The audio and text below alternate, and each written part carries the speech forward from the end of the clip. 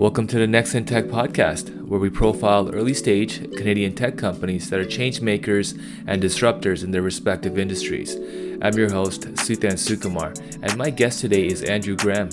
He's the co-founder and CEO of Borrowell, a leading fintech focused on disrupting personal finance. Andrew, welcome to the show.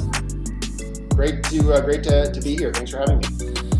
So Borrowell was founded in 2014. You've raised over $70 million in capital to date. You've grown your user base to well over 1 million users now, and that continues to rapidly grow. And as per Deloitte's Fast 50 rankings, you're one of the fastest growing tech companies in Canada. So very impressive progress to date. Andrew, can you speak to what was the core problem that you were initially trying to solve for consumers when you founded the company? And have there been any surprises along this journey? Sure. Well, really, we founded the company with the goal of making personal finance. And at the start, we were really focused on credit. We wanted to make all of that more efficient. I was working in banking before founding Borrowell, and I was always really amazed at how many inefficiencies there were in consumer credit. So if you take credit cards, for example, it's about $100 billion of credit card debt outstanding in Canada at any given time.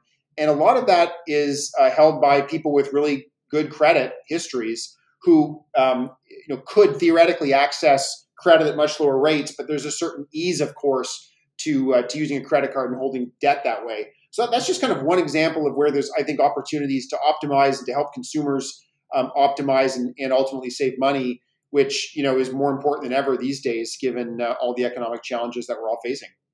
Right. So what's your core product offering today, Andrew? How has it evolved over time, and how do you approach go-to-market? Sure. So when we launched the business, we were really focused on tackling the challenge of credit card debt that I mentioned a minute ago.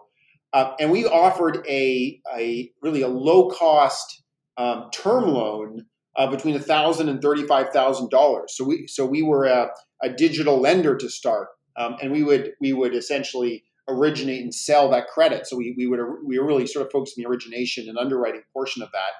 We figured out pretty quickly that, first of all, consumers had many needs beyond just term loans. And second of all, a lot of people really didn't know what their credit score was or how they were viewed by banks and other financial institutions from a credit perspective. So we expanded pretty quickly onto the idea of offering credit scores for free, which nobody in Canada had ever done. And so we did a deal with Equifax and became the first company in Canada to offer credit scores for free. And that's really become the primary way that we begin a relationship with our members, with the people that use our product, is by offering them value for free, which they get through seeing their credit score with us. And we update that on a very regular basis. You can get your credit score, and you also can see your credit report, make sure there's no errors there. So I really, that's where we start. We went from sort of offering a specific product to really becoming more of a platform where we offer credit scores for free, and then we recommend the best financial products for you from the bulk of the Canadian market. We have many, nearly all providers of financial products to consumers on our platform, and we can really try to tailor our recommendations based on a user's credit profile and financial goals and a whole host of other factors that we use to try to make that matching process as efficient as possible. So that's what we've been doing for the last couple of years. Just recently we launched a product called Borrowell Boost, which we're really excited about.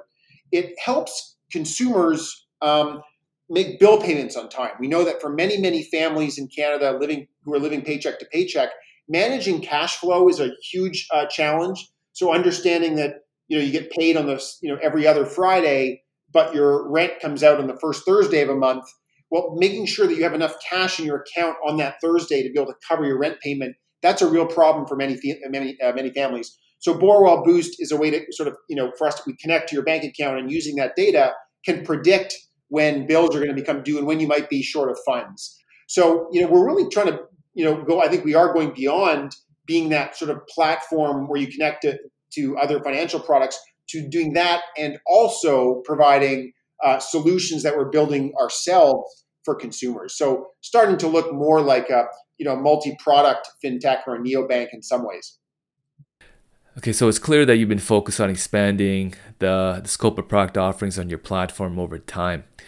What are some of the priorities that are driving this product roadmap today, and especially when you think about the impact of COVID-19 going forward?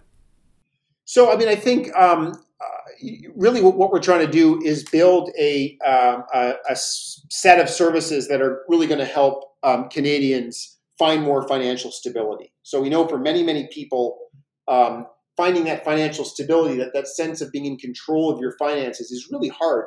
And by the way, that was really hard before all the economic challenges created by COVID. And I think it's even harder now with unemployment up. Many people working fewer hours, et cetera. So really what we're trying to do is how do you help people find that stability and be more in control of their finances, and instead of finances being a source of stress, have it be an area where there's a more of a sense of control. And I think the first thing you need to do is provide data like credit score to sort of say, you're doing well and here's how you can do better. You do it by providing an optimal set of financial services. So sort of saying, hey, this loan you have, given that your credit score has gone up by 100 points in the last 6 months, you can now access a loan at an even lower interest rate. I think that's an essential part of the journey. And then, as mentioned, helping people by understanding when bill payments are due, and then eventually doing other tasks like establishing, a base of savings, and then learning about everything that comes after that, and whether it's saving for retirement, investing, etc. I think we want to help people who are on that journey of finding stability to really be able to accomplish it. Okay, good. Um, so Andrew, it looks like Borrowell's core business model is built around a freemium model. How do you guys approach monetization today on the platform? Sure. Well, today it's exactly that. It's a freemium model. Credit scores are free, credit reports are free, and we're able to earn revenue when we do a good job connecting a consumer to the right financial product. So, many banks, credit card issuers, other institutions see us as a great channel because we really can be very tailored in terms of who sees their product. So someone with a good credit score may see one set of products or see recommendations for one set of products, and as he or she gets stronger credit and moves up that credit ladder, we can help them understand what cheaper or better products are then available to them. So that's been, I think, a really great way for us to monetize it. We really think our interests are so well aligned with the interests of our partners and of our members, of the people who are using the product. That said, we do think there's opportunity to offer value add services, sort of premium services, and that's what we're doing with Boost. So Boost has a monthly subscription fee. We're offering, as I said, very sort of advanced analytics that predict cash flow, and there's also an interest-free loan that's part of that, an interest-free advance that you can access, really to help people, avoid missing bill payments, which we know is a major, major reason why credit scores go down. Okay, so over the course of the company's history, you've announced a number of partnerships. Could you speak to, what role do these partners play in terms of building out your ecosystem and offerings on the platform? Well, we've had lots of different kinds of partnerships. I think the most common type today is, as I said, we have all of Canada's big six banks on our platform offering different products, and we have about 50 different financial institutions all told, offering financial products on our platform, and we really try hard to match products to consumers, that consumers see what's best for them. And then we've done other things in the past, like we've powered um, the free credits we're offering for a major bank. We have partnerships where different websites refer consumers to us. So there's lots of different models out there, but at the core, we want to get connected to consumers whom we can help, and then with financial providers who have great financial products that are really consumer friendly. Okay. So I wanted to touch on the competitive landscape.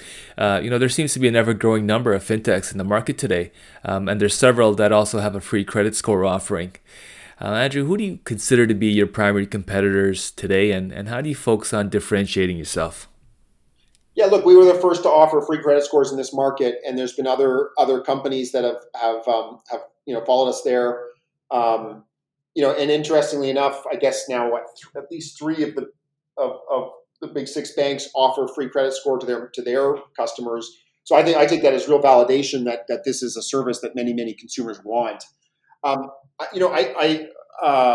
I really think in terms of the direction we're heading, which is using the I guess building would be a better word, building on the relationship that we establish with our customers, where they start the relationship with us getting a free credit score, and then being able to offer value add services like Boost. I just don't think there's anyone else doing that. I mean, I think you've got platforms, especially U.S. based platforms that are have achieved significant scale and success by offering free credit score and just simply doing the referral step. And then you've got a lot of like point solution, product focused fintechs that are offering different products. We're really ultimately trying to do both, and we're really excited about that because we have such terrific engagement from our base of customers who monitor their credit.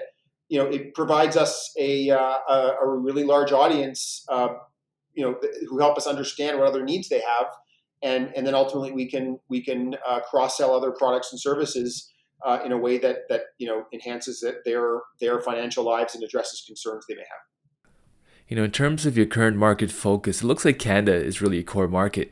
Is global expansion potentially in the cards for the company? Yeah, I mean, look, I think we'd be crazy not to look at opportunities outside of this market.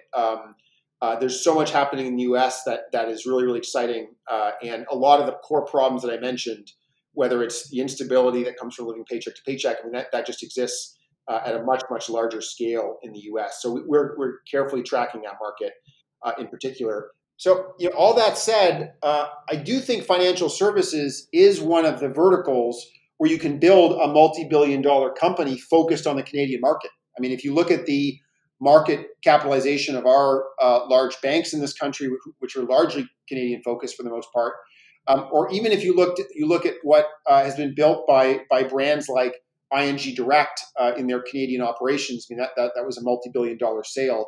We have a very deep and ultimately very profitable financial market here with a lot of consumers and businesses to serve. So while we certainly have our eye and have global ambition, we don't take Canada for granted at all, and we think there's a lot that's attractive about the environment here. Yeah, no, I agree. In speaking with a number of fintechs in the market here, I really get the sense that Canada is a very unique and attractive market, and you just reinforce that. That said, do you see the market getting more competitive over time? Do you see potential for the global fintech players to start building a greater presence here over time? I mean, I think we're seeing more and more that global, non-Canadian fintechs are establishing themselves here and building operations here. And look, always welcome more competition. We've seen that in a few different verticals in fintech. Okay. So I want to touch on the regulatory environment next. Andrew, what are your thoughts on what the Canadian government can be doing to ensure that the Canadian fintech ecosystem remains on the cutting edge? We've been seeing more progressive policies towards open banking and kind of development of a broader fintech ecosystem in markets like the UK and Australia. What can the Canadian government do more to foster that kind of innovation here? So, I mean, I think we've got governments at a few different levels in Canada that care a lot about innovation and want to see more, domestic headquartered technology companies be successful. I think that hasn't translated yet into policy around, fintechs. There's no sort of fintech strategy really, that's official in any sort of way at a federal level or at a provincial level. And I think there's a real opportunity to do that. In terms of like concrete actions, there's a couple I'd point to. I mean, first of all, in open banking, Canada now is so far behind other parts of the world in terms of creating an open banking regime, which would allow consumers and businesses really to control their own data and control how data is held and shared by the financial institutions and fintechs they work with. This ultimately is about giving control to consumers and businesses. And Canada has just been really far behind in developing that compared to where the UK is, or Australia, for example. I fundamentally believe that consumers should have the right to, own their financial data and control it how they want to control it. That it's not up to the financial institutions or fintechs or anyone else to decide that. And in the absence of open banking, consumers have to rely on technologies like screen scraping, which are just not as robust. They're not as secure. They're just not as good as what open banking would allow. So I would love to see more progress on that. We've just had the consultations delayed for an unknown, for a period of time. That's pretty discouraging. I think the second thing is, so far in this crisis that we've had, the federal government's made a lot of loans available for small business. But unlike what's happened in other markets like the UK and the US and again Australia, there's been no opportunity for fintechs to deliver any of that lending. It's all gone through big banks. I think now it's being expanded to include some other kinds of large scale financial institutions. But there's been no opportunity for technology companies who have thousands and thousands of small business customers to deliver financial assistance to them. And I think that is just, to me, it's just a real lost opportunity. It'd be a chance to get loans out the door more quickly to businesses that need them and deliver that government assistance. And also, it would support Canada's fintech industry. So it's a real lost opportunity that we're not doing that. I hope that by the time this recording is out in the world, this has been fixed. I would love that to be the case. But sitting here today, that it's not fixed. And that's a source of real concern and disappointment for me. So we need a much bigger focus on this in this country on doing what it takes to build a world-leading fintech cluster. And by the way, that's not only a good thing because then we'll have more sort of fintech companies employing people, creating jobs, creating wealth, et cetera. If we want a financial services sector that is world-leading, that is innovative, that is strong in the long term, if we want our banks to stay strong versus global competitors, they need to exist in an ecosystem that has fintech companies in them. I believe that very strongly, that if you want to be successful as a large company, you need to be interacting, partnering with, in some cases acquiring fast-moving, nimble technology companies that are bringing new sources of ideas and innovation to you. I think that lesson is so clear from other industries. So for the good of our financial sector, we need to encourage fintechs in Canada, and we need to up our game. Okay, great. No, that's fantastic. I think you touched on some really key points there.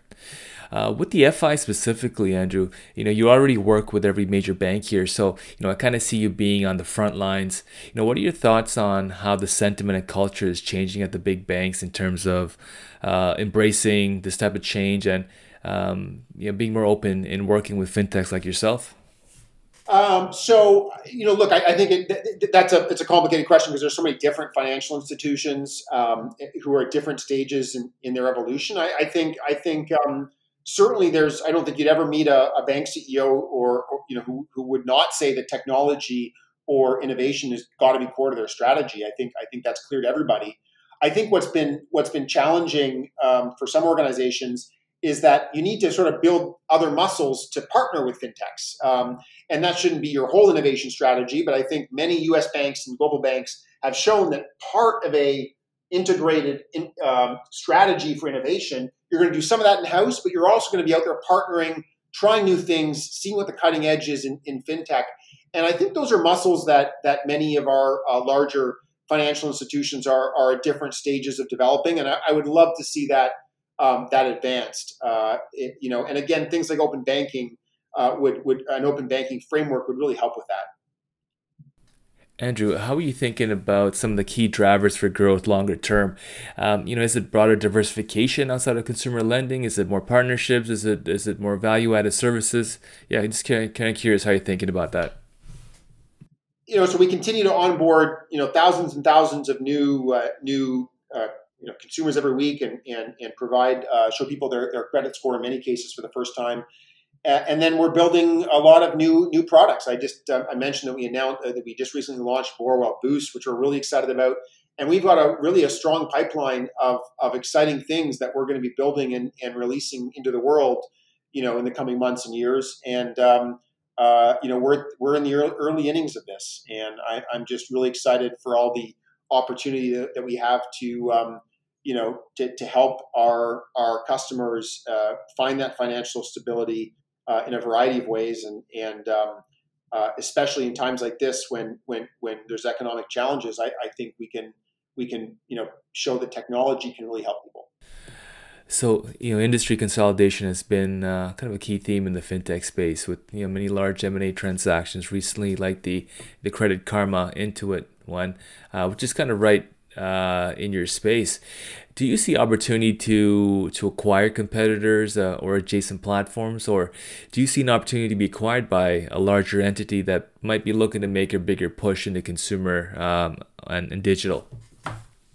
I mean, we're super excited about what we're building and where we're at on the journey. So being acquired certainly is not at the forefront of my mind at all. We're always on the lookout for great companies that are building things that are going to be compelling for our members. So that's certainly something that we acquiring great products and great teams. It's always something that that we're open to and that we're thinking about. Andrew, I think we're coming up on time here, so I just want to say thank you for taking the time to share the Borrowell story. It's really impressive to hear the story behind what you've built and really how you're executing on the significant and evolving market opportunity ahead. I look forward to following the story, and I wish you all the best. Well, look, thanks so much for having me and for profiling fintech in Canada. There's so many exciting things happening, and great to be here.